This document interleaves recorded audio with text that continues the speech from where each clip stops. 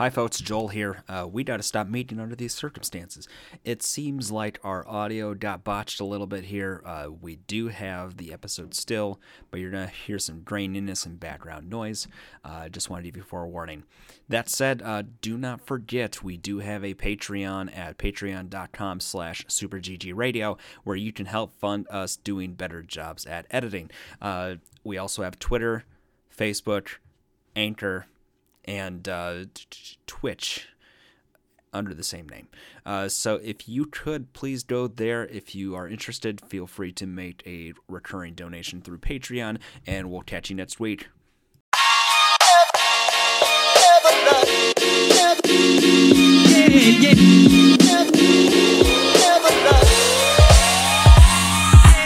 What's good, Internet, and welcome to session 150, holy crapolas, of Super GG Radio, where friends chat about video games and all things adjacent. I am your host and extreme gamer, Eric Getty Gettinger. We need to blast through all these low-level noobs and build some rep. Speaking of low-level noob, please welcome Alex Arona. Maybe a low-level noob, but I am no noob.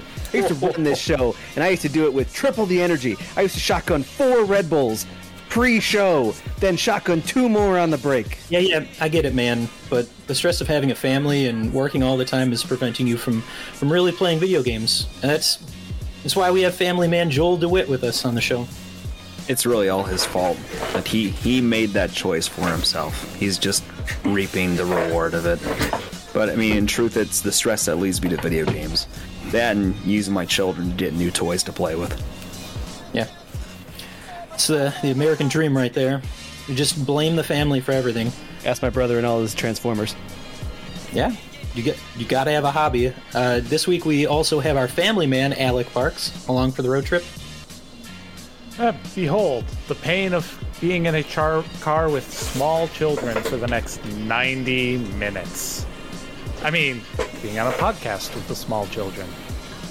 Yeah, we're all small children here, and we behave like it. That's a very fair assessment of the crew. And in a surprise turn of events, we welcome a guest, Antal. Man, I'm sorry if I destroy your last name. Bokor? Hey, that was good. Yeah, Antal Bokor. Good to be here. From Third Coast Review. Welcome, sir. Thanks for having me. having me. All right, guys. Are we there yet? Are we there yet? Yeah, you know what? Not even remotely funny. We're not going to be there. We never get there. Every week it's a giant tease.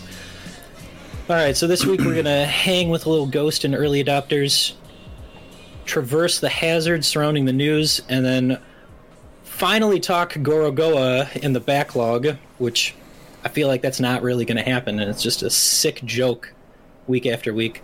Nope, we already punted it. Yeah, great. Not even 5 minutes into the podcast and it's already gone. I get to dish out video game homework, 2020 edition. Yeah. Hope you guys are ready. All right, so let's scoot on over to early adopters, where we play alphas, betas, and games that will ruin you. That's right. This week we're going to talk Recursive Ruin. I assume everybody played it. Yes. Hey, I actually Yes, teacher. played it for once. I think this actually might be the first time that we all played these pretty deep. Antal, I don't know if you've ever listened to our podcast, but we very rarely get full attendance. Hey, and you got a +1 now, so Yeah. Oh full yeah. house. I'm glad. All right, Recursive Ruin. So I saw the chat going back and forth with the guys this week. This is a first-person puzzle game, and it made everyone's head hurt. In a good way and a bad way, I believe. Because Alec played it, I would like your assessment, kind sir. This game, the first true puzzle you have, really screwed with my head. It's a story-based game, point and click, you're moving boxes around, and the world. I don't know how else to explain it. It looks like you're inside one of those those magic eye pictures, Oh, a kaleidoscope. Yes. or a kaleidoscope. Yeah, That's another a good thing. one. So the actual levels themselves, not levels, but it's actually, you know, what's funny is that it is actually a pretty wide-looking area when you first open into it, but there is a very direct, narrow path you have to take. So it's weirdly linear in spite of that. So the main mechanics are that you can either shift parts of the land up or down, and then you can also eventually get to a point where you can shrink or expand back to normal size. And at its core, most of the puzzles are take this box that you generate from a machine, find a big floating eyeball, and poke them in the eye with the box. And that opens a door to the next section. That's reductively what the game is. Yeah. Every time I solved a puzzle, I kept saying, I don't know how I did that. I don't know what I did to get there, but I did it. Yeah, it has a real corridor like feel to it because it feels like you just go from point A to point B. It was funny because when I first jumped into it, I saw this, the wide open area, and I'm like, I want to get to the middle of this, and then I realized, hey, it's recursive, and I did the same thing. And I don't know, that was one of those moments where I was just like, wow, this is really clever, and it has surprisingly good graphics. It's a really gorgeous game. And the I don't know, I guess like the TV head lady, was that a TV on her head? I can't remember, man. Like TV, but it was also like box. folding in on itself. Like a hypercube. Yeah. Like it's recursive. Oh, No. Let's not forget that you're playing Recursive Ruin as somebody playing Recursive Ruin. Oh God, yeah. Let's talk video about that intro. That's real super hot vibes. Because that, like, when I first got into it, I was like, wow, this is not what I expected at all. And at first I'm like, okay, it's going to be like almost like a cube or a Portal-esque like puzzle game. And then you get into this game that's more of like a narrative, like almost like sad, like poignant, almost like a cerebral game that has no puzzles at all. And I thought it was stuck. That audio recording is like you were going through memory. And I was standing there. I'm like, what am I missing? I even quit the menu, restarted the game. I'm like, this must be a bug. And I just, I read the community hub. And it's like, oh, you have to just let the recording finish. I'm like, I didn't even know there was a recording. I didn't know where those voices were coming from.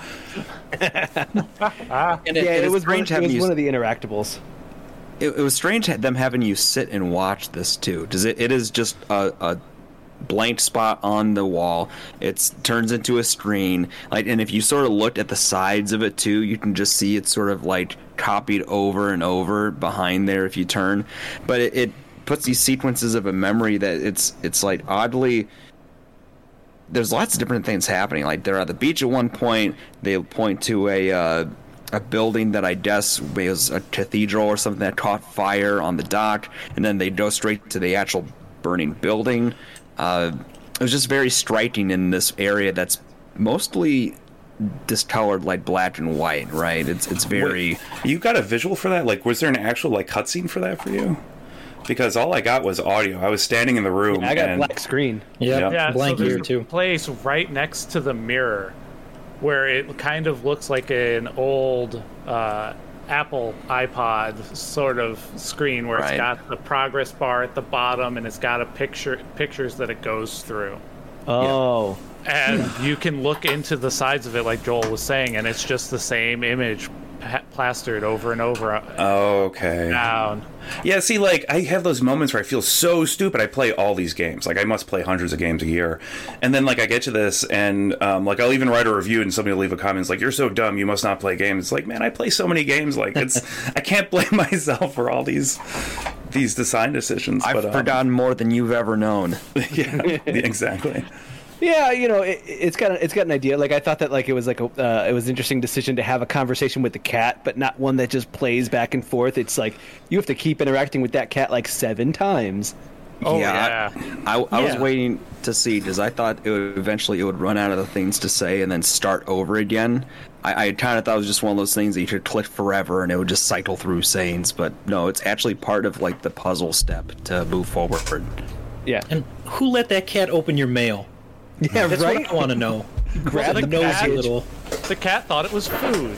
He Come on. brought it upstairs. He opened it, then he placed it by the television for you. A PS4 game. This cat is clearly an eldritch horror in disguise. Right. Something not right about that cat. That's all right. We also have that guy that floats, plays violin, and has a face that's just a void. And And 4 4 arms. And 4 arms. Oh wow, yeah, that dude was cool looking. I was like trying to look into his face hole. I don't know why, Yes. but it was the first thing I did. I'm like, cool cloak. Like, let me look in your face. Yeah. Because that's a sentence. I really wanted to see if I looked far enough into his face, if I'd seen my face. Whoa. We're just really trying to avoid saying recursive anymore. In order to understand recursion, you must first understand recursion. What's recursion? I like this cloak because it was just like galaxies, and it wasn't like a cloth of galaxies. It was just like a straight image that if you looked from different angles, you could see different stars. Yeah, That was really wild. I yeah, think we- the think we whole all sit down aesthetic with is that for a very while. stark, and it leaves a lasting image, right? Like, after the game was done, the characters in it were still in my head. Very, very striking stuff. I couldn't tell if I was horrified or not. And in fact, that's how, like, when I did the puzzles, I also like couldn't tell. I was like, oh, my eyes are going crossed. Oh no, I'm feeling kind of weird. I can't see straight. I don't know if I'm moving forward or backwards. Oh god, they kept like messing with my head the entire way. And like again, even with those characters, I just kept going like, I feel like I should be scared, but I'm just more like intrigued, and I just don't know how to feel. It's a weird experience. So, what would you consider the last puzzle? Getting to the last room, or realizing that you had to have a second conversation with the character standing in the room after they're like, come back once you understand? Oh yeah, that was confusing to me. Like, come back after you don't understand, and then you just like fall through a void, and then come right back, and you're like, I guess I understand now. I'm here Yep. now. I So- understand. Tell me what I understand. I rolled high on my perception roll. I understand. Now let's see if you understand. Please explain to me, who already knows. Yeah, so I take it everybody had a pretty good time with Recursive Ruin. Anybody looking to wish list this bad boy, come back to it once it drops? I think I might, just because we have been kind of edging along on the through our betas, finding these like Manifold Garden, Manifold Garden, Superliminal, and what was the one? There was one this year that was where you're going through the puzzle rooms, but you could basically just walk along the walls and like defy all of gravity. Oh yeah, Yeah. yeah. I know what you're talking about. And that's what I mean, is that we're kind of hitting that space that I really like, where we're just playing these games and going just like, oh, these are mind-bending puzzles that kind of give me a headache, but also I love those aha moments. So I think that like this is another one of those that makes me feel it makes me feel smart without actually knowing what I do to be smart. And that's great game design when that happens. Yeah, exactly. Joel, would you play it in VR? No, I think that's a step too far. I might. I'm gonna make it happen. I might lose myself. We can talk I'm gonna to find the Jeff. price point. I'm gonna ask him to make it in VR, and I'm getting it for Joel. Oh, and then Minds Beneath Count it. Us was that one. Minds Beneath Us. Oh, yes. Oh yeah, yeah. That was the Subway one, yeah? Okay. Yeah, we're on a roll. So, speaking of characters that haunt your dreams and keep you coming back, how about that Little Ghost? Because we also played for this week, Little Ghost. Man, Heavy metal? I thought this was punk rock as hell. Yep. I'll step up and explain the game, but I just want to say, like, I like a developer or just a game in general that just does not give a shit about what you think a good game is and just kind of does whatever it wants. Little Ghost is the way they kind of described it through some development docs that I found on one of their websites is They kind of took the mechanics of Princess Peach in Mario 2, Doki Doki Panic, and like the hovering power, but then kind of made their own style, which end up being a hand-drawn ghost that you're controlling in a world that looks like cut-up art, like French Art Nouveau, like, you know, like you buy at like Target a fake French Nouveau poster that looks like a dude in a top hat smoking a cigarette.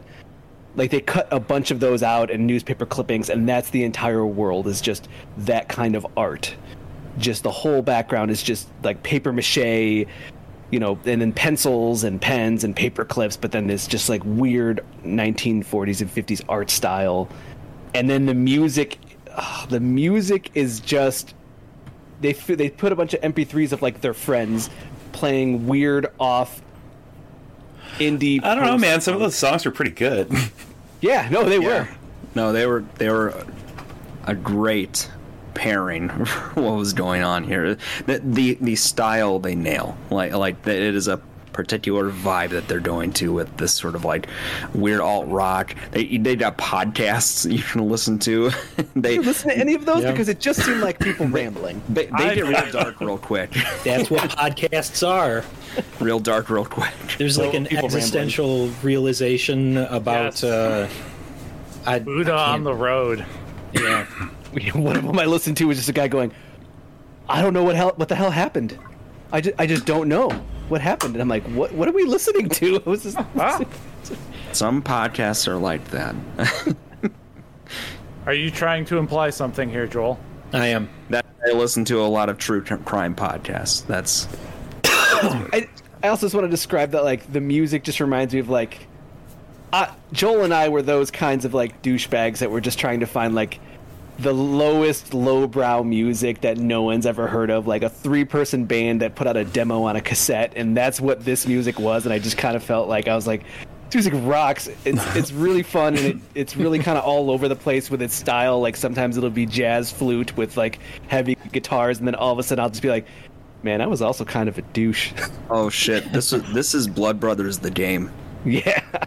Damn. Like some of it was just like heavy metal, but also then you just like add like weird acid jazz piano, and you're like, I don't know what's going on right now. So how about those hazards in the game?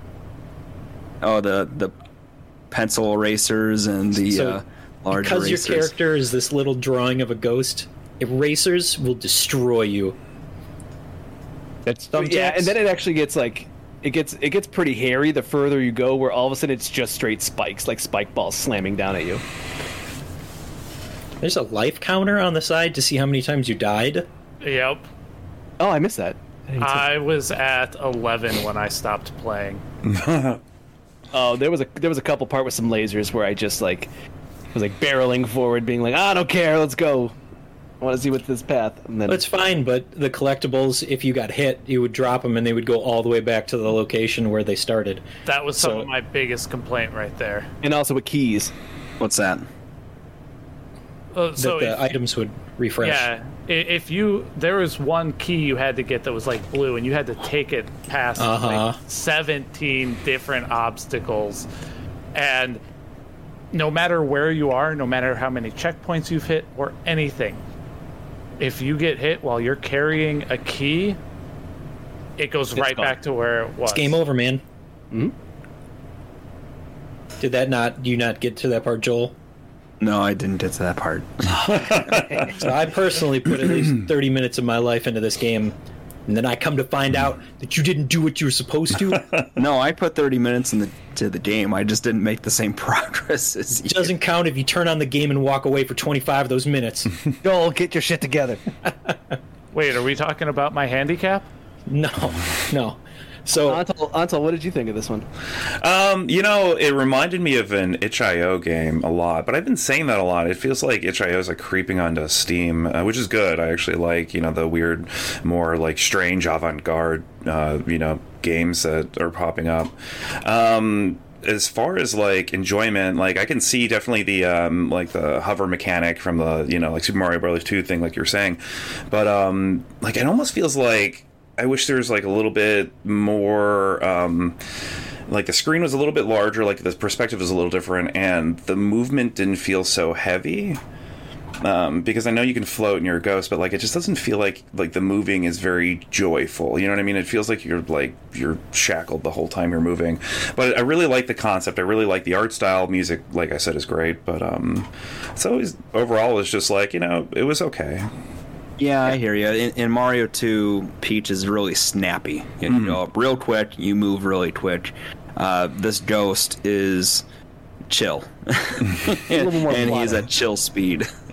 And that doesn't necessarily translate to a nice fluid experience. It was strange because it's like so cute. The game's very cute, but then you talk to the fireman. I don't remember what he said or something, but he's basically like, tell that rich guy to fuck off because something. And I was like, what? I was like so surprised I was actually in the game because, so you're a cutesy little ghost. But I mean, they right up front give you like, this is not for kids and you should not play it. I didn't notice that. It's very funny you said that also because like this afternoon we all got a screenshot from Joel here saying like, dude, this guy has no chill, and it was that exact moment. Yeah, I missed that part because I probably wouldn't have been so surprised. I was like, oh, okay, well, I'll relay that message then. I couldn't find the rich old man. Was there actually one to find? Yeah, he was the dude next to the matches. It was the guy you talked to. It was confusing, and then they had you go back like 3 times. It's like, okay, now go back and tell him this and get me some coins. I'm like, man, I'm not going to get you coins. Yeah, I never actually went back and told him. Did you guys find the map maker? Did you guys do the map stuff? Yep. Yeah, I did. No. I kind of liked that where it presented you with different like ideas of what like the map guy goes, go here and get my tools, and then you go and you're almost there and someone stops you and goes, that way's blocked, you got to go backwards and then use this alternate path. And I actually kind of like that because I didn't, was that alternate path, did that exist before and I missed it, or was that it existed and you missed it? See, that's kind of cool that they make you explore the map more, because I felt like when I got to the map maker I actually was a little bit bummed because I felt like I don't know how you're supposed to traverse this world. It's so like the style is very cool, but it kind of almost like is in the way of what exactly is traversable and not. Oh yeah, that's a great point. I forgot to mention that. It's like one of those I hate platforms where you can't tell where the platforms are, and this game does that so much. But I mean, like, you get used to the art style, you get used to it, so I kind of forgot that was a problem. But that's why it was like, oh, they gave me an alternate path, and then it's like, that kind of forced me to see that, like, okay, this is an extra pathway. It's not blocked. It's not the art style, or it's just an art style, and it actually is a path. And I was like, oh, that's pretty cool for me. And that's one of the things I really liked about that. Did you guys get to the boss? No, I did not. I didn't know there was a boss. Wait. Yes, I did. They said this would normally be a boss, but he's not a boss, so here's some items. Here's some items. Yeah. That's the unicorn. I ran into a couple of areas where it was like, you can't go any further, because demo. Oh, my sound. Yes, I liked the self-referential humor in there.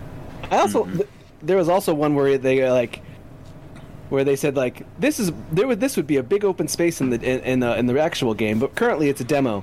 But it's weird that we're now pondering a thing that may not even exist. Let's just discuss that for a while. And it's like, oh, okay, it's a little existential there.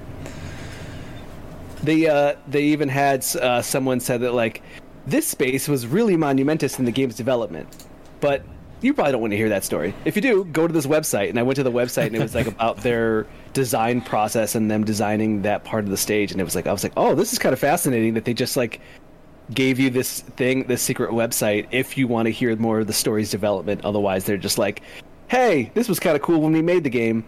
You don't need to know about it. It's fine. That's actually pretty neat. Yeah. I think it was little-ghost.com/777. Take the website. Somebody don't verify that. I think nope, don't do it. Let the people that are listening go and try and figure it out. See if it's real. I know it's real. So that like your Google search history. Oh, we don't want to see Alex's search history. Dear God. You guys have to Google stupid shit all the time. No, sir. You're the one who puts the stupid words into the Google machine. The last one was Kirby Vor. Getty. I did not ask you to do that. Getty, what was What I did ask you to do was let us try Sifu when we were over at your house the other day. Yeah, we played, and Antal reviewed Sifu. I reviewed Sifu. Antal, can you tell us about your thoughts on Sifu? Like, break it down a little bit of what the game is, and then what you think of it.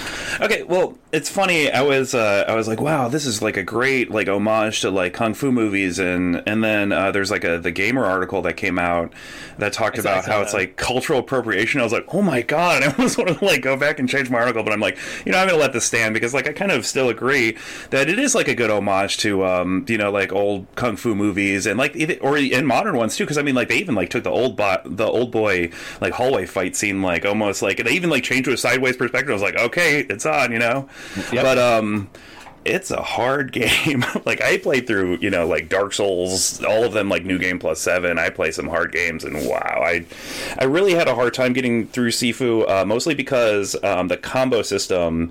Because if you're playing like a Souls-like game, you press one button to attack, or there's two attack buttons, a dodge button, whatever.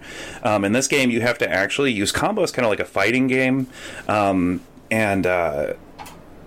yeah, that like doing that at the same time of like having like a Souls-like mentality just was a bit of a learning curve for me. And also the fact that they call that game a brawler is like just completely false advertising. That is not a brawler.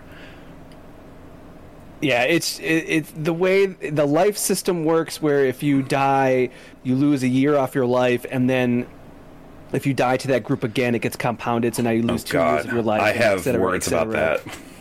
Yeah, and then on top of that, the fact that carries over per stage, so you have to get a really good score of like a young age of try to be around 21 or something on the first stage just to be able to have a good run at the second stage, and it just keeps going and going. I remember the first time I beat the first stage, I had the boss counter. I was age 40, but every time I died, it was like times 6. So.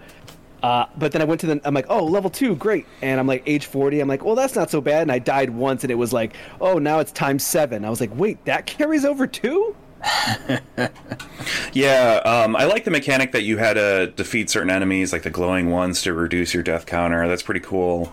I just don't like the death counter mechanic at all. Like, I get it, and I know that was like their whole, like, one of the marquee features for the game, and it would be pretty, like, hard design-wise to gut it, but I really feel like they should have taken that out, and instead of, like, did, like, an endurance system, kind of like a Cool Hand Luke type thing, where you just keep taking hits and you keep getting up, and instead of aging, it's like a meta structure. It's not just your structure, it's more like a this is how much endurance you have left for the level. Or so instead of like aging, maybe your arm is broken, and then like he pops it back into the socket, and then they're like, oh my god, this guy's not dead, but instead of you being like 8 years older suddenly, which is weird, instead you took some physical damage and you can only take so much more before you're dead. I think that would have been cooler. Real missed opportunity. And I know what they're going for, because I think my idea of what Sifu was going to be was that you were going to go like to the lair of the bad guy or whatever. I don't know, lair, like hideout, club, whatever. And, you pick a few fights. But if you lose, you have to go all the way back to the beginning. And it's like you're coming back a year later ready to fight again. And then you have to go through it all again. If you lose, you age another year. That's what I thought it was going to be. I didn't think you would like age 8 years because one dude hit you, too many times. And then you wake up as a 60-year-old. That's so weird.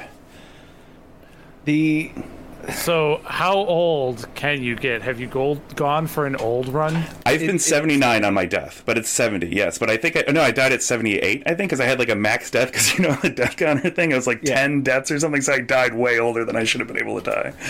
But it's 70, yeah. I don't like to harp on a game before it's done or anything like that, but during the review process, they made it easier. They took like they used to like quarter your life after like when you each decade, so you had like hardly any life if you were in your like 60s, and it just was so brutal to get hit twice and just be done. Like it was like you're I guess, I mean, I don't know, maybe punching a 65-year-old twice may kill them. I don't know. I haven't done this. I'm just saying that's what it was like. I'm in a nightclub. I'm 62. 2 dudes punch me and I'm dead. Okay, that seems to make sense. But isn't it weird, though, that the age mechanic has no effect on the rest of the game? Like, okay, like, it'd be cool if you come back, the henchmen were different, like, maybe the boss got older, so maybe there's, like, a meta reason to actually age up. Maybe the boss has less HP, too, so, like, you know, maybe there's a certain boss that you want to get at a certain age or something, you know? And I like the shrines kind of, like, locked you out at different ages and stuff, but that could have just been done different. Like, the age thing doesn't really have any effect, really. That is true. It's a neat mechanic that doesn't like it feels like they had that idea, put it on a board, and then just kind of like based everything around it. And anytime someone's like, "Well, now it just doesn't seem like it makes sense," and they're like, "Nope, that's the whole point. Only thing we're going for." Defenestrated instantly. Which it still was a very good, like, well put together game, and the intricacy of the combat, the level design being kind of Souls-like, where you're finding all these different shortcuts. And even just the design itself of those levels, where it was very pretty, very well thought out, very well rendered. Ran great on a PS5, as far as I'm concerned. Getty, Joel, what did you guys think about it when you guys got your chance with it? Joel. I gravitated to the combat pretty quick, actually. For context, I have never found a good Souls game that I've been able to stick to. At most, I played Demon Souls for like a couple of the bosses. And I think I sort of understand why now, because Sifu's combat is very close quarters. Like, they are right on top of you. It's pressure. Like, the response time you need is very almost snappy, because the real crux of it is the sort of dodge system. So, of course, you have your normal combat moves and combos, but really to set up the stage, you have to sort of bob and weave, and there are different directions that you press in order to choose a direction to dodge, and you have to time it right with the angle that the enemy's punching or hitting in.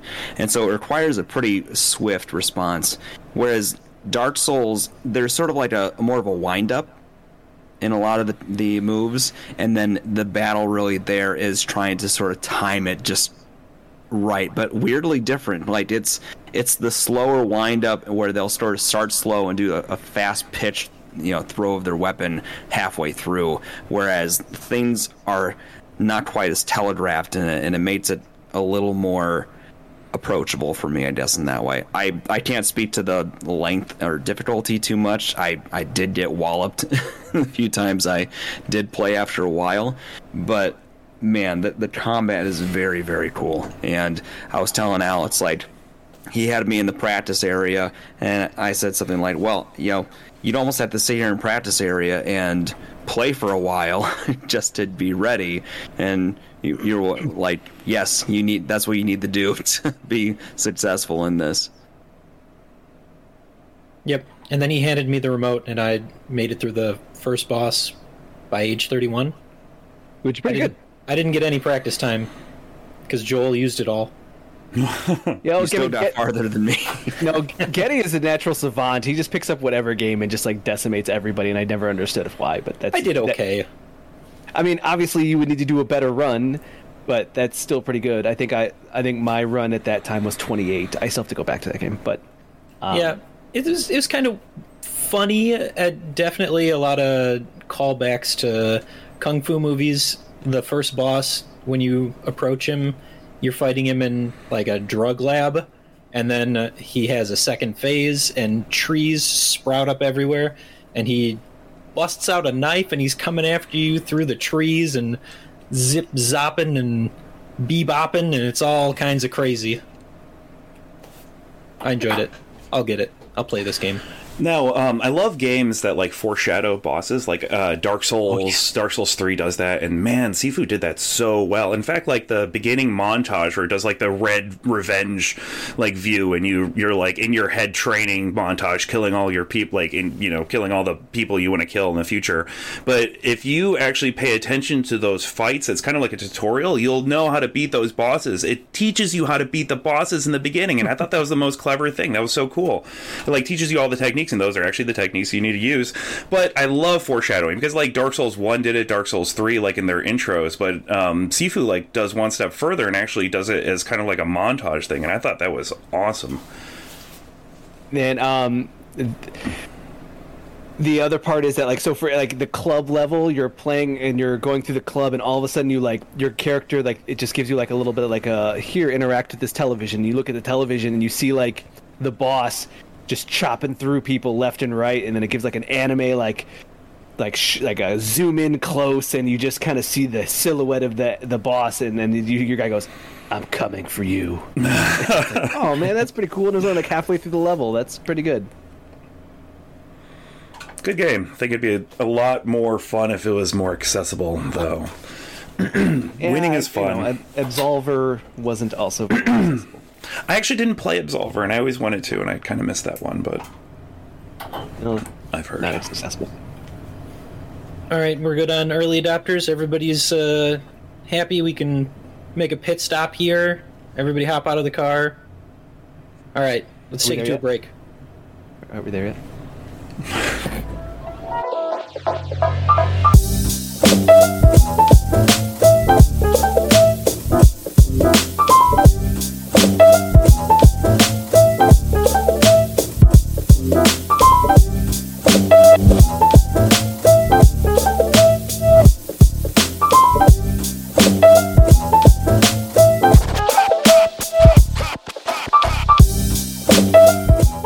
Oh, hey, News. I didn't see you there admiring my trophy count. Oh, yeah. Yeah, that's a nerd flex right there. Oh, You know, Dzak's gonna listen to this and be where's Dzak? Let me just You guys have dust that off like competition. these going trophies for a while. over here, Dzak. Oh, yeah. How many platinums now, Getty? That's for the outro. I just wanted to zing him one more time. Oh, okay. All right, so we got some news this week. Apparently there was one of those Nintendo Direct thingies. There's some angry nerd people, you know, normal stuff that we got here. One of these is just an article that somebody copied and pasted in, and I didn't click on it, so let's start with the one under it. Fans are insulted by PlayStation Plus offering specifically Tiny Tina's... oh, shoot, I just played this one. Wonderland Dungeon? Or something? No, Wonderland is the new one. Bunkers and Badasses, I believe. The reason why people are mad, Getty, is because as soon as you boot up Tiny Tina's Bunkers and Badasses, it says, "Hey, pre-order Tiny Tina's Wonderland." Now, I would be mad, except I own Borderlands everything, and that is a feature that they have built into it over the course of forever. They always throw it right in your face, and they're like, "Hey, it's Gearbox. They're trying to get you to spend more money." That's their marketing campaign. That's why I brought it up to you, because that's a very valid point. But yeah, people were very mad about that one just because they. I think it was Borderlands. Okay, so Steve will tell you because he's played all of them too.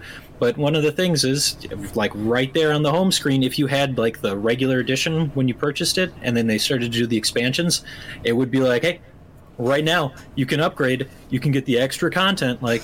Or get those golden keys. You want to pay for some golden keys? I don't think you pay for them, but you have to be active on the Twitter. Yeah, That's something that I'm not active on. But he was like, throw "Oh, them yeah, to the man, masses." I followed Gearbox and I got my 3 golden keys today." Like, all right, it's good stuff. Yeah. No, I agree with the game offerings haven't been that great. There's also the fiasco with Godfall and. Oh yeah. Also Gearbox. Yeah, a couple of other things in recent memory, like them offering different games to different regions because they're trying to target markets, and you know, it's not Game Pass. I think that's the main point here. Not yet. We can only hope that the PlayStation decides to do something clever like that. Well, there's the rumors of those tiered PlayStation Plus thing that they're working on. That's why I said not yet. Oh, okay. Because maybe they will. All right, I finally clicked on the other article, and what we're looking at is Platinum's new... That's Platinum Games. Yep. New Bayonetta people. CEO wants to create larger riskier games and hints at live service focus.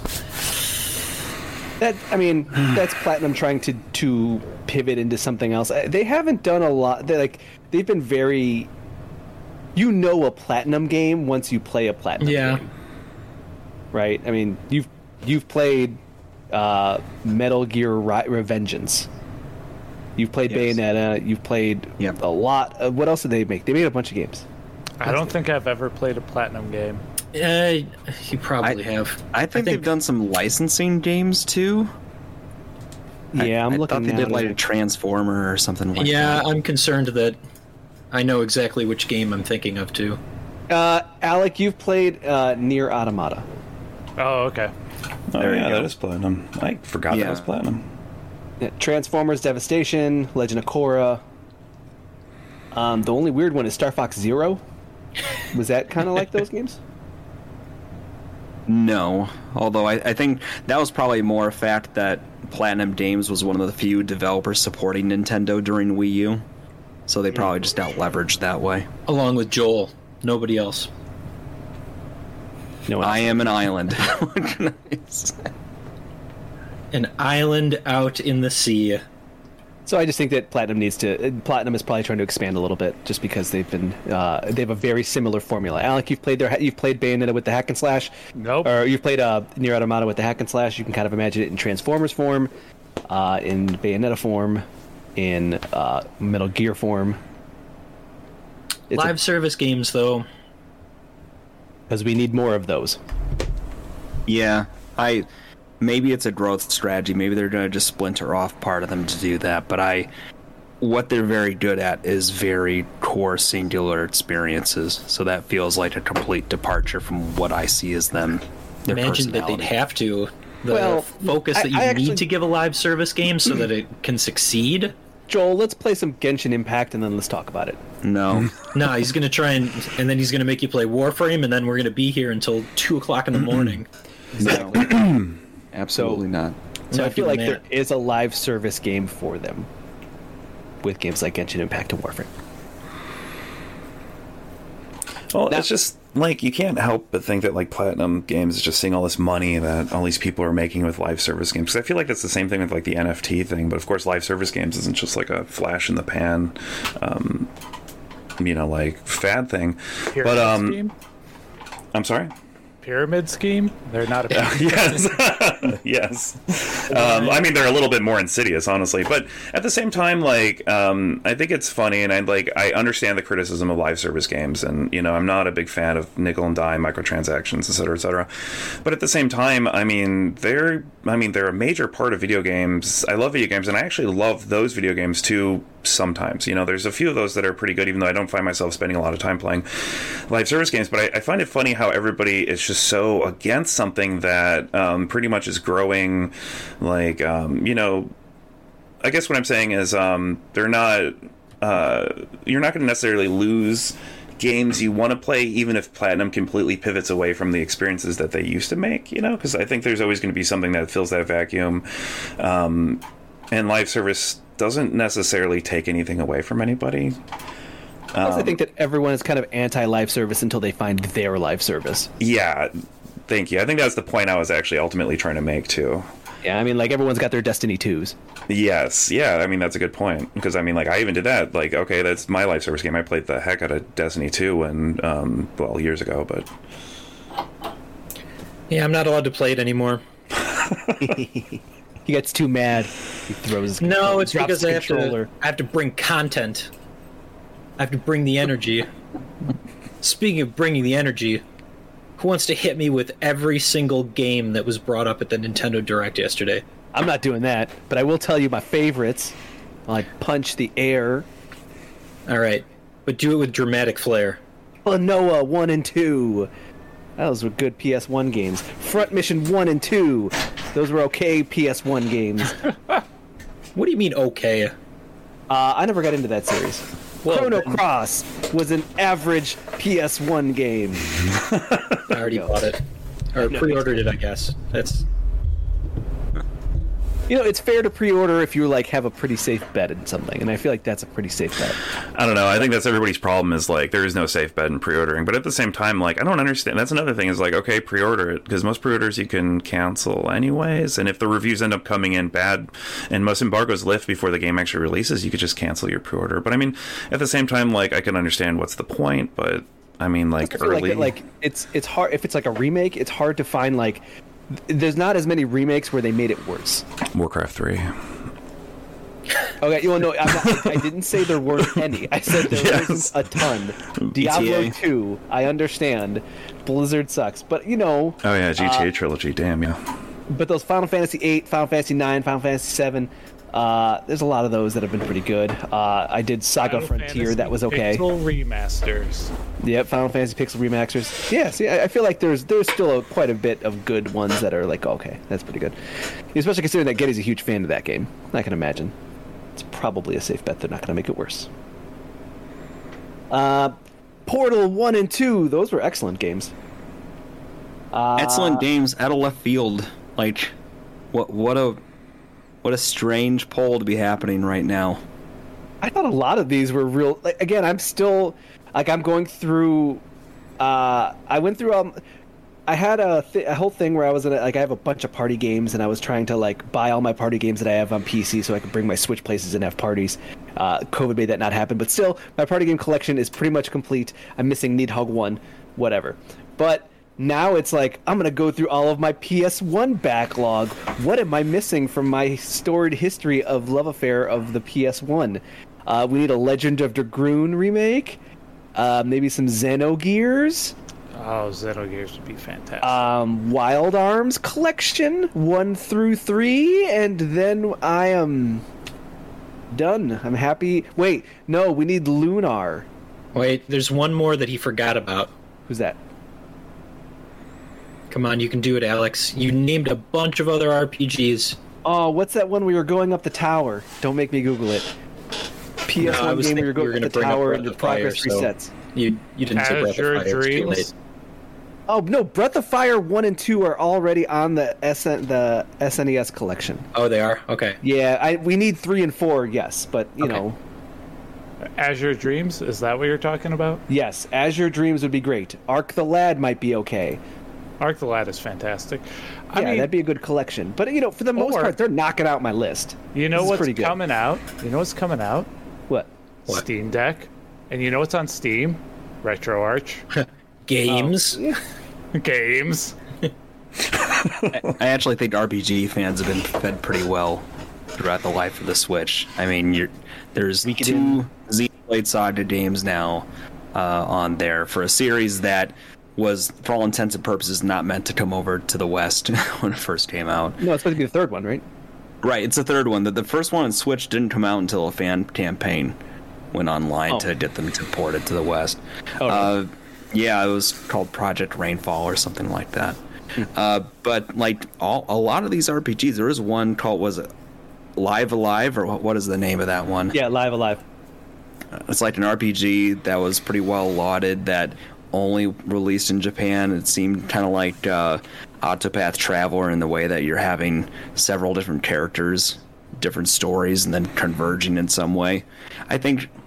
I wish I had more time to play RPGs. That's what it comes down to, because it's like a lot of the stuff looks really cool. You know what you should play, Joel? I'm sure you'll tell me. SMT5. Probably finish that one. I was also going to say, it's not in this direct, but like Legend of Mana came out, Grandia Collection came out. Joel, what else did you look at this direct and say, man, that's pretty awesome? So Switch Sports.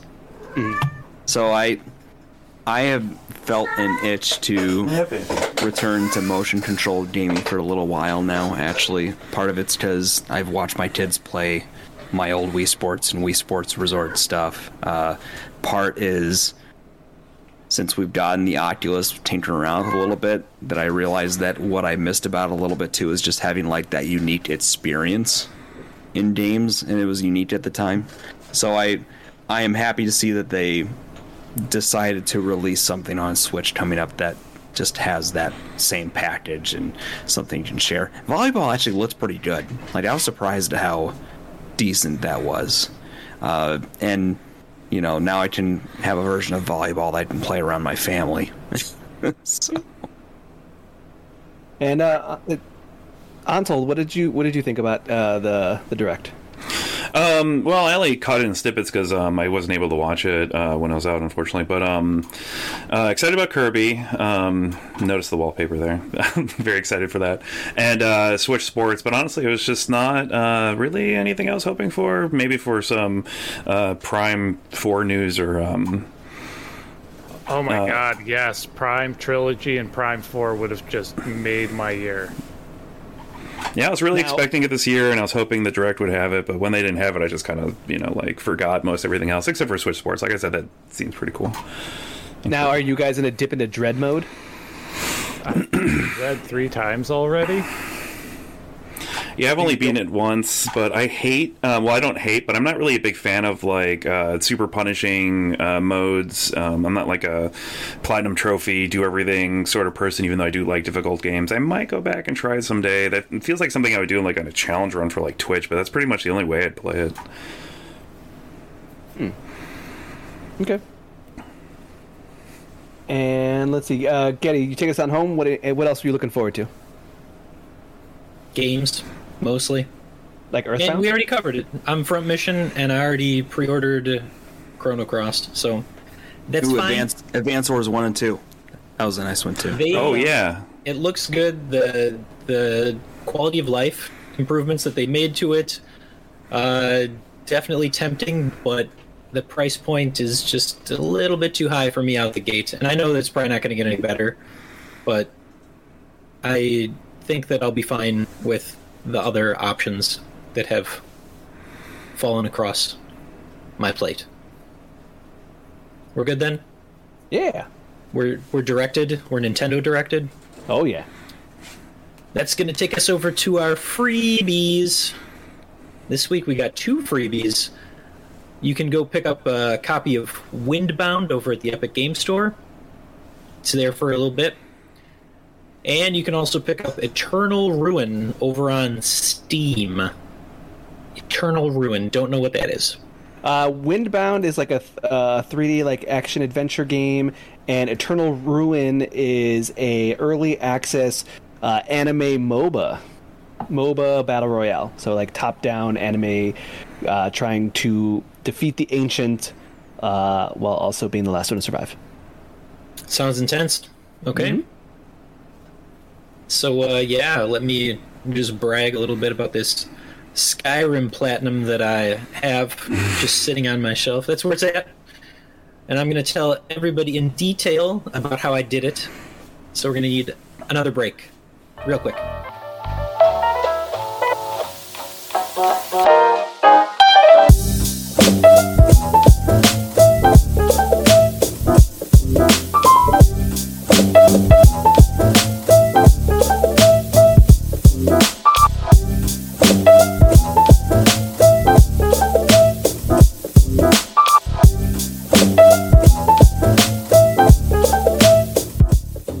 And we're back with the... Wait, why are you deleting the backlog blog? This is some kind of cruel joke. We're never going to get to talk about Gorogoa or anything else. So, what? What do we got, Alex? What do you need our backlog for? We got our guest spot, where we have invited our guest. Okay. Well, I will let you take it away, as you're a much more social person than I am. I have brought Antal onto the show. I do write for a couple of outlets, and one of them being Third Coast Review. Antal has been... Are you my boss? Are you my handler? I'm nobody's boss, man. I've kind of called you as my handler. You're my go-between. You're the guy. Yeah, I'm your contact. How about that? Eric. And funny enough, we have kind of amassed. We over at Super GG Radio have kind of amassed a little bit of a podcast super friends of a couple, I would say 5 different podcasts that we're just friends with and go back and forth and guest and hang out and whatever. And You guested on one of our friend shows, Nintendo Main, and I was like, hey, I know you, and you do podcasts? Yeah, making the circuit. I was invited. I don't know what it is with the beginning of the year, but I usually get invited on a few podcasts, and I was just like, yeah, I'll do Nintendo Main, and then you invited me, so hey, cool, it's just making the circuit every year. All right, so you are part of the it's games and entertainment, games and tech. Games and tech. Third Coast Review. We're just really starting out on the tech stuff. Like I was telling you, no Steam Deck. Darn it! Definitely try to get one. But oh my god, my wife just scared the hell out of me. Okay, she was like looking through the window all creepy. I was like, what was that? Okay, totally lost my train of thought.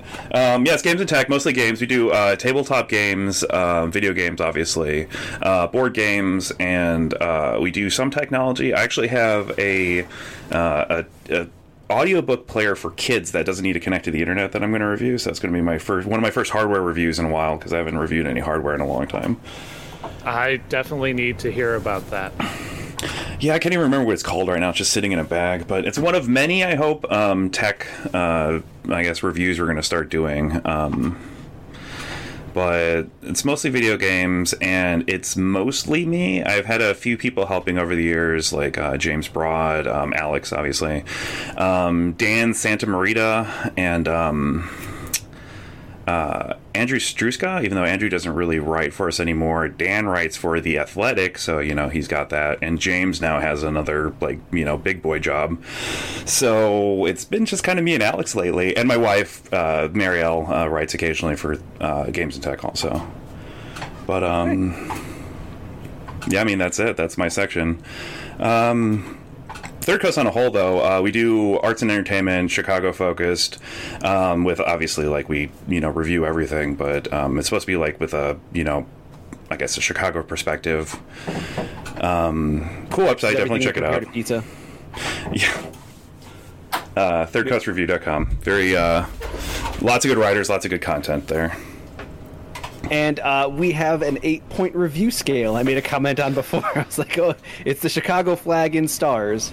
Yeah, I actually kind of think of it as 5-star reviews, because we do have 0. So I think of it like 1 through 5. Like a 1 would be a 0. But man, it is a confusing system. But I really like the aesthetic of having the Chicago stars. But 4 stars, I really wish they would have had 5 in the flag. It would have made our lives so much easier.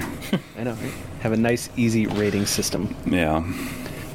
Now, as the editor, how do you feel as far as you're kind of going through picking and choosing, which games to kind of cover, which games are just a little bit I don't know, this is going to sit back. How do you feel about games 2021, 2022? How do you feel like that's going to look moving forward? Do you feel like that things are looking good since the pandemic, or do you think that things are starting to slow down? Honestly, doing this before the pandemic, during, and now, whatever, it doesn't seem any different video game wise. In fact, Games and Tech was one of the only sections like games and screens at the time. I think it's movies. The section's called movies or film now, but either way, we were the only 2 sections that pretty much carried Third Coast, because we do a lot of events and stuff, and there's no events going on there. So I feel like coming into the future, it's just going to be kind of treading water. It's all the same stuff. Third Coast is growing, though, so we're not a games publication, so I do miss out on some opportunities to review some things, because they want to have game-centric publications do that sort of thing. But I think we're making a name for ourselves, and people are definitely reading us, so it's kind of exciting for Third Coast at least to keep growing. How does you and Third Coast decide what to review? Because one thing that we've noticed is that there's a ton of games coming out every week, especially in the indie space. So how do you guys sort of parse through those to pick out what you want to cover? Well, I get about 5 keys a day. During the busy season, because sometimes between holidays to mid-January, it's totally dead. Maybe 2 keys a week, but I get 5 keys a day, and a lot of that is just triage. And my problem is I don't decide what I want to do, because I want to do it all. Mr. Incredible, before his wedding, he's like, I got time. That's me. I don't have time. I don't have time for everything I want to do. I wish I could have like freeze time, play through a game, turn time back on, write the article. But my focus is on smaller titles. I like we do AAA stuff because that brings in way more views. But I look at that as sort of like, okay, that's the clout we need to actually but a highlight on smaller projects. And that's what I want to do. I mean, we're kind of a smaller project ourselves, so we kind of, it's like we're not a spotlight. It's just kind of like a flashlight. But, we try to highlight, indie games, smaller devs, smaller stuff. Because we did that. My wife actually did that. How we connected with you guys. We were looking for, smaller Chicago streamers. And, that's how I got Alex, who's an amazing writer. So, I mean, that worked out. It's always good to, Thank you. Yeah, look for the small people. You're not small talent wise, obviously, but man, it's just hard to get yourself out there because everybody wants to write about games, and there's just so much of it. Yeah, that's kind of why we have the focus that we have at this podcast, is just because we're trying to find what are the games that people aren't covering, what are the games that could use a shout out, and it's those people that made it's two people in a garage on a after work, they're just kind of messing around and kind of put something together. Game jams, beta builds, things that are still currently in early access. That kind of stuff is where we kind of like to watch how those games develop, and we do from time to time do follow-ups and even just 1.0 releases and reviews, just because we're we started this off talking about it, now let's follow it through its full 1.0 conception, and then what's going on afterwards. Yeah, I really like the format. I like the concept. My problem with that is I can't really be too niche because I would love to be able to just because I think my original, I wanted to start a back blog, just play games that I have thousands of games on Steam, and I don't think I've only played 40% of them, and maybe play some of those games and write about them, but I don't. Now obviously I play games that aren't even released so it's I'm adding a future backlog before I even have a chance.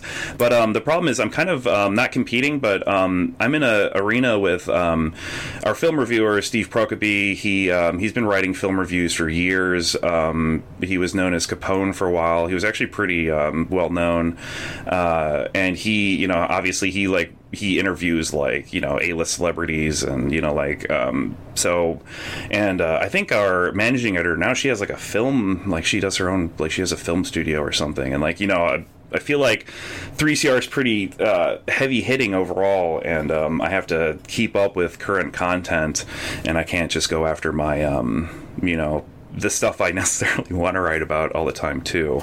So I feel this format gives you a lot more freedom to pick and choose, whereas I have a general mission statement, whereas I want to highlight smaller indie stuff, but of course keep my section running, get the good views, and I'm kind of constrained in that way.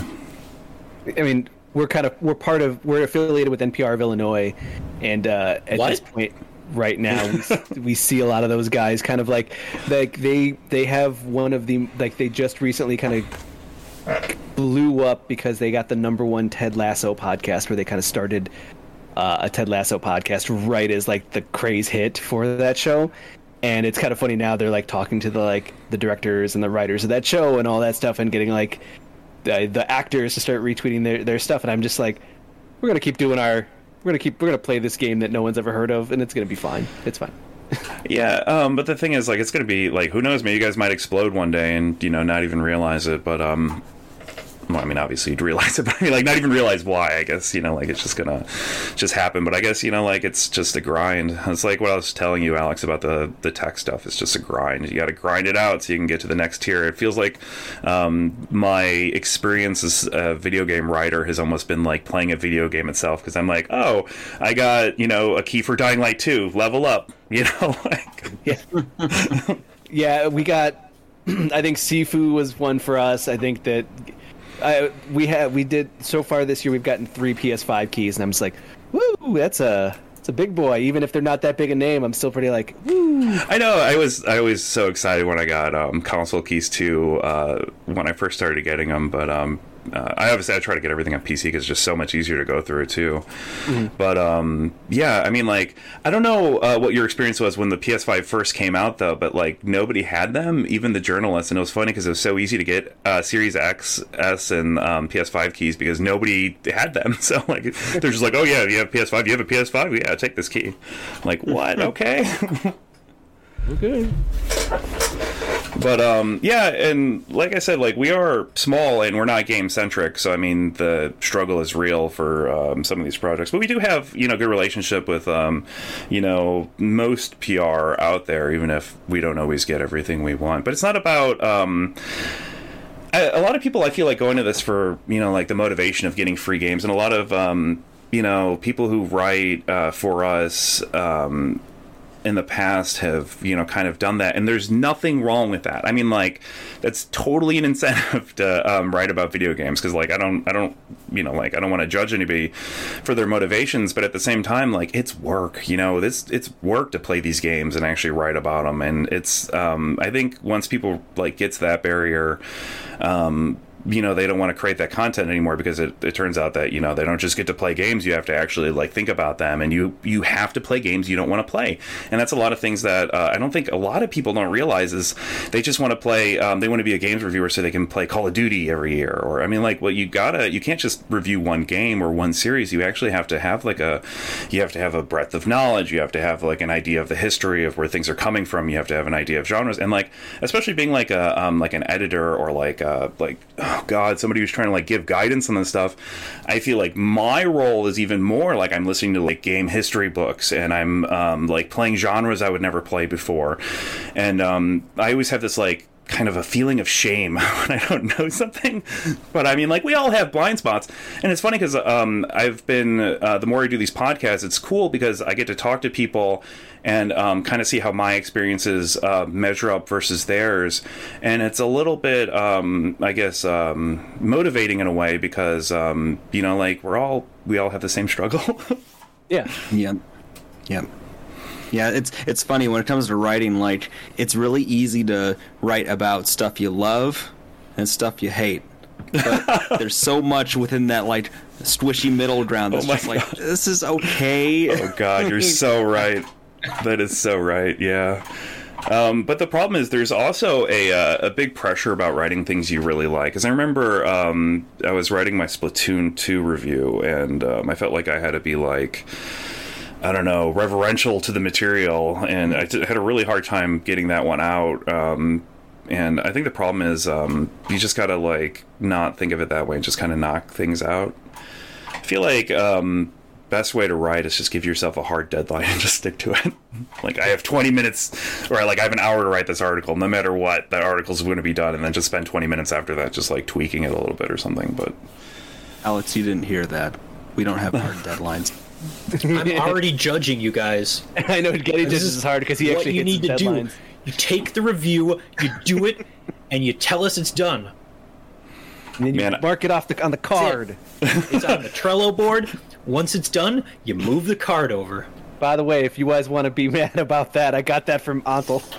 Oh my god, yeah, okay, that's hilarious. Yeah, Trello's great, isn't it? Like, I tell everybody about Trello. It's so great. It's fine, because it's a very good tool. We're just not good at using it. Well, I love the fact that you can even like post pictures, like if you want it to be visual, because I have like a retro game wish list, so it's all just like game cover art and stuff too. That's so cool. I love Trello. Somebody gives himself deadlines, and then the card turns red, and I'm the one who's having a panic attack, not him. You need to unlearn that. You should see my Trello board. I think I have like I don't want to admit, but it's a pretty deep list of games that I never ended up doing. And first of all, I feel horrible for, but honestly, it's just staffing. If anybody wants to write for Third Coast Review, you know, you can get me at Antal. That's ANTAL at Third Coast Review. I'm just kidding. I mean, if you really want to, you can do it, but I'm always willing to take applicants, but careful what you wish for. Hey, you know what?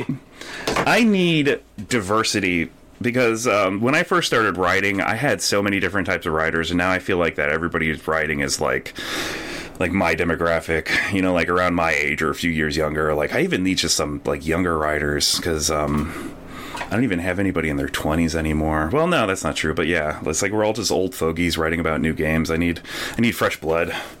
Mm-hmm. By the way, Getty, your embargo for your game was today. I know. That's why I was going to say you can say Edge of Eternity out loud. It's fine. No, yeah, okay, there we go. I was like, can we talk about it? I had to look it up. I was like, oh yeah, we can talk. So you how does that?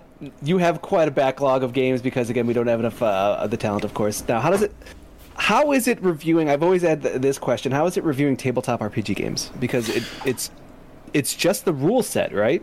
Yeah, I used to have a thing where I wanted to review it after playing it, but my group is like scattered to the winds now. One of my players just moved to Germany, so I mean, like, yeah, it's whatever. So, like, I think I have enough experience now, because when I first started playing tabletop games, because I only started playing them like 2 years ago, and I felt like I was completely lost. I didn't have any like authority to write about them, really. So it's just kind of like feeling my way around and being like, I'm just going to talk about what my experience is with it. But after that, you know, it seemed to, I don't know, I guess, you know, even just playing a couple systems, you can kind of like start to see the pattern between like the different games. And, you know, it's just like video games, except it's more theoretical, I guess. You have to like just kind of play it out in your head and just kind of think about how these systems would work versus the ones that you've already used. Luckily, a lot of tabletop games are just like, reskins of games. They do that a lot more in tabletop than they do in video games, where they'll just basically have the same rule set but just like a different theme over it. Maybe like one or two things will be a little bit different, but everybody, it sounds like somebody played tabletop. There's a reference that was made earlier, but I don't know how much you guys play tabletop.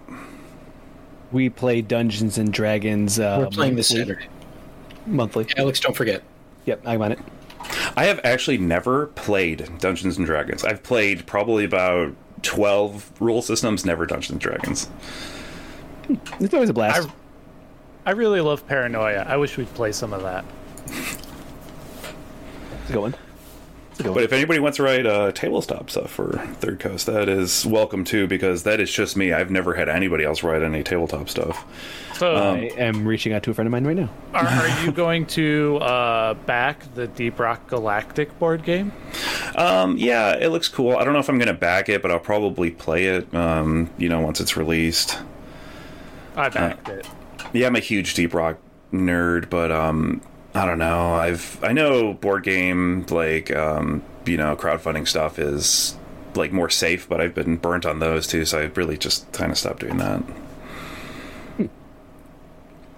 Speaking of, sometimes you gotta play games that you may not want to play. I remember the first review you ever gave me was Tink Mechanic Simulator 2000.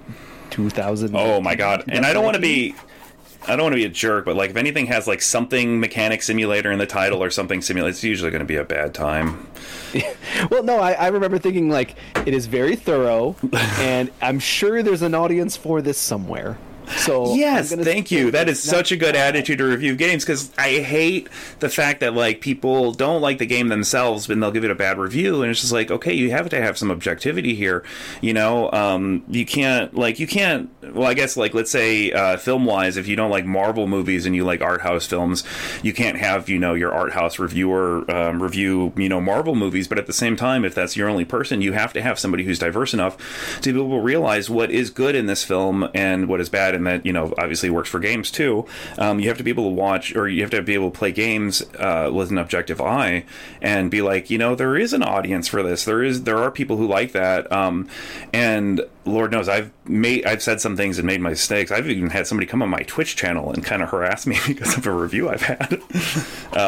But he was very nice. You know, I was nice to him. He ended up being nice back, and you know, so that worked out amicably. And I have a crazier story than that, Alex. I'll tell you after this. I don't want to talk about it, but like you should remind me to tell you that, because it is kind of ongoing. But anyways, I really appreciate that, like the objectivity in reviews, though, because a lot of people think reviews are just your opinion, but they're not. There's an academic component to it. You know, there's an objectivity that you can have, and obviously something that's an opinion and biased is a little bit harder to be objective, and you know, it's not going to be like I said, there's going to be bias, but there is like a school of thought around criticism, and I feel like video game, or like for like stages and movies and stuff like that, and I feel like video games have the same, like you can apply a same type of objective school of thought, like academic reasoning to video game reviews, even if it's a game you absolutely don't want to play and hate. Because like I said, I don't really like live service games, but I bet I could play like Genshin Impact and write like an honest review about it, even if it's not something that I want to play. Yeah, and there's an exercise there, but also there is like there's a mindset that like put yourself in someone else's shoes. What would they think? Like who is this game for, and does it feel like that would be something that they would actually want? Like there's an honest question to ask for some games that you just ask, who is this for? You know what I mean? And that's a fine question to ask, but like if you could say this is for this specific person, what would they think? You can come up objectively with some thoughts there.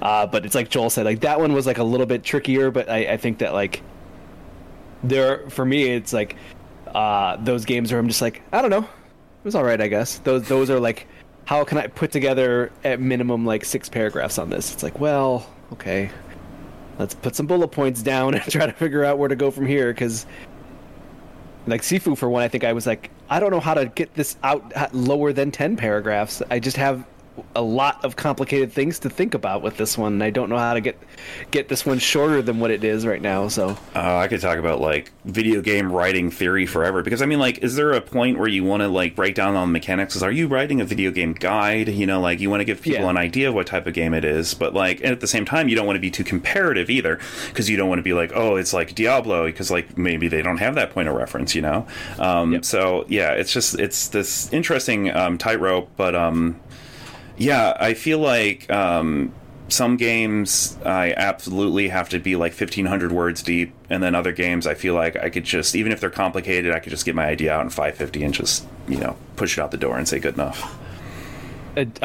Joel has been complaining about different games media, because there was a joke around here that I would say everything's like a Zelda-like, because Zelda has changed genres so often that I feel like everything can be kind of compared to a Zelda, but then he started listening to like other games media. He only does a check-in like once a year on games media. He's like, I'm going to check in on all of the media stuff, and then he just goes, everybody said Zelda-like, and I just got pissed. And then you wrote a review, Joel. I read your review, and then you literally, the first paragraph goes, everybody turns everything into some sort of like. Yeah, that's me with Souls-like. I mean, like, it's like that meme with the butterfly, like, you see a checkpoint system, I'm like, is this a Souls-like? But I mean, like, yeah, no, I see that, and it's hard to get away from that, though, because that's how we talk to each other about video games. Like, that's how you talk to your friends about video games, and you want to relay that to your audience that way too. But you also have to, because like again, 3CR, we're not a game publication, so we have to write in a way that we're kind of writing to people who aren't necessarily playing video games, because maybe they're on the front page and they're like, oh, cool, Stages review, like they'll be like, oh, what's this interesting cartoon thing, they click on, and maybe they'll actually read your entire review if it's something that is compelling. But then again, like, it's per click anyways, but you'd like to think people are actually reading everything you have to write. Yeah. Well, I want to say thank you for hanging out with us today. Yeah, it's been fun. It's okay, even if it wasn't fun, you can pretend. That's what I usually do. Week in and week out, same thing. Different weird games. I'm the real slave driver here, right? Give us the work, Getty. Yep, that's what I was getting to. So, Video Game Punishment 2022 edition. Why does everyone keep saying it's punishment? It's supposed to be because it's usually punishment. Codename President.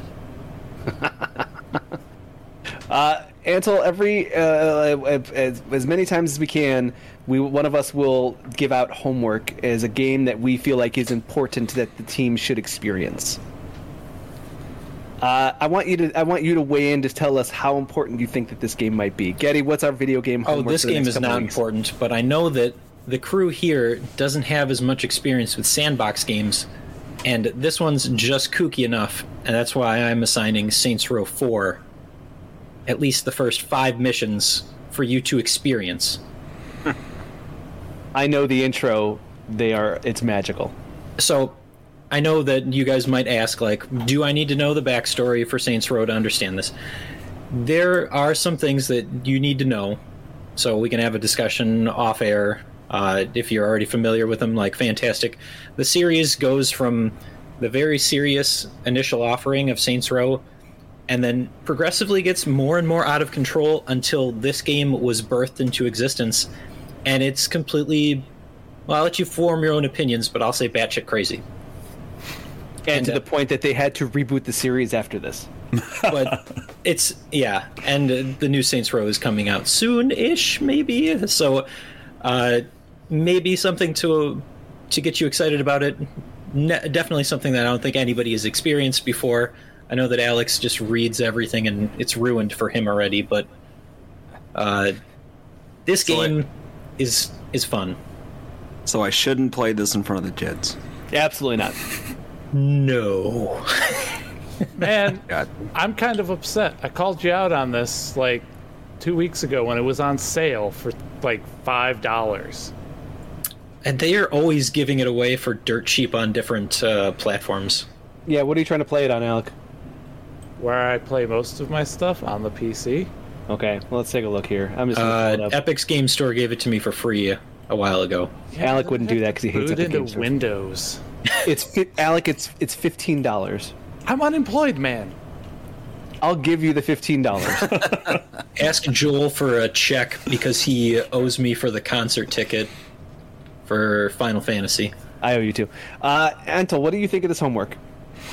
I loved Saints Row 4, and I'm actually a little bit disappointed that they are rebooting the series because I just wanted to see what craziness they could take it to the next level. But I adored that game. I tried to play co-op with people, and nobody wanted to play it too, so it's a bummer. But yeah, you could play co-op even.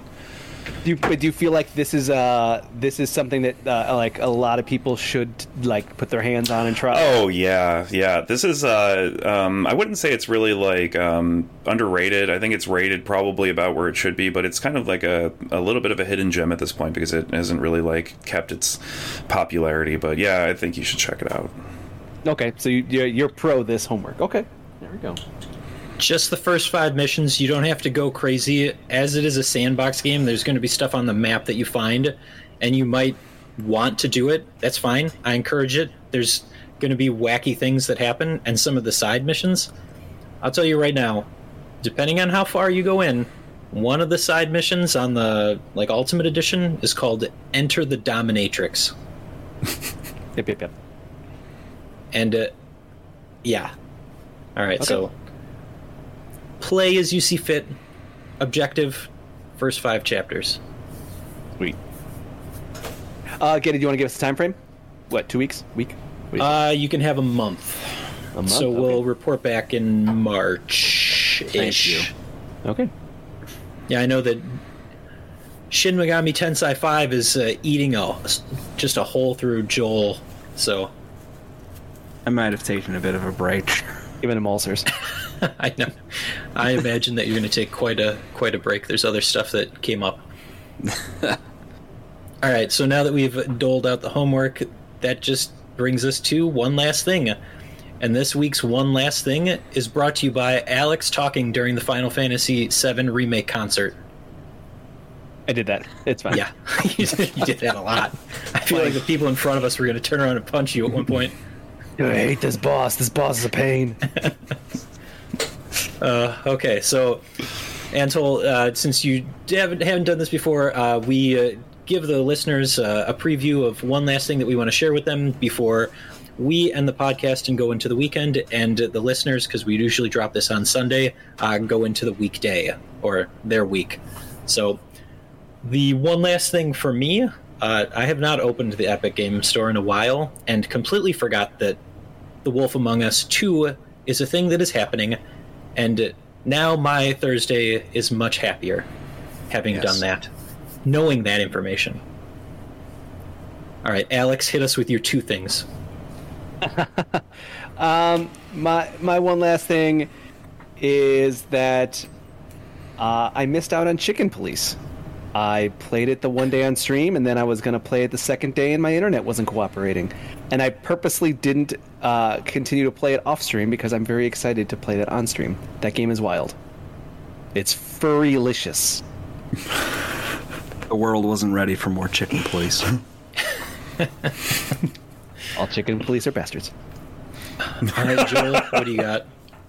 So last weekend I made my first trip to the Delvin Ghost. And Mecca.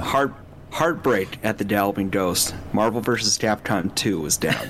No. But we played Primal Rage 2! Yeah, the first 3 times I went, Primal Rage 2 was down, so I finally got a chance to play that. Not great. It's a game. But I played it. I have never. And yet your favorite burger you place are is missing out. there. Yeah. Yeah, Galloping it's- Ghost it's the place. It's a playground. Like it's an experience. Yeah. All right, Alec, what do you got? Final Fantasy VI has a release date. I am super stoked. 2 weeks? Yep, February 23rd. Oh. Are you going to be ready for it? I'm unemployed, yes. So you're going to be able to beat 5 by then? That's what I was getting at. Oh, that. Maybe. Do what you need to do. Ansel, can you let us know your one last thing? Visit thirdcoastreview.com. No, just kidding. But no, seriously. Now I'm going to be prepping for Elden Ring. I mean, there's an entire Dark Souls 3 DLC I never played, so I mean, that's what I'm going to be doing. That's my one last thing. Elden Ring hype. Where can people find you on the internet besides thirdcoastreview.com? Twitter at theontelbokor.com or at, oh my god, it's not .com. What, my brain? Wow. And then it's just Twitter, folks, at theontelbokor. Okay. And Twitch at just Bokor, just BOKOR. Nice. All right. I guess that'll do it for this week's episode of Super GG Radio. Before we go, you can find us on Twitter at Super GG Radio and twitch.tv/Super GG Radio, where maybe Alex will stream Chicken Police. Chicken Police. Joel will stream. Me No. and Kelly are doing Kirby's Epic Yarn. It's still on the Epic Yarn. We started Tuesday. We're gonna savor it. We're only doing an hour at a time because it's something you want to just have time to savor. It's a good one. I'm pretty sure Kirby just eats everything fast. He eats nothing in this one. He's on a diet. Maybe it's just a Kirby light. He's on that intermittent No. fasting. He's getting trimmed. You ruined it. He's getting good. All right. And maybe Alec will also have some streaming plans if he's not too busy doing adult stuff. Time with the wife has kind of taken precedence lately. I hear you, man. All right, if you'd like to reach us with questions or input, our email address is mail@superggradio.com and provide us a review on iTunes or the Alex Stop Punching the Elderly of your choice. Thanks for listening. GG, Alex. GG. Good game, Joel. Good game. GG, Alec. GG. And good game, Ansel. GG. Thanks, guys. Thank you for joining us. All right. We are off.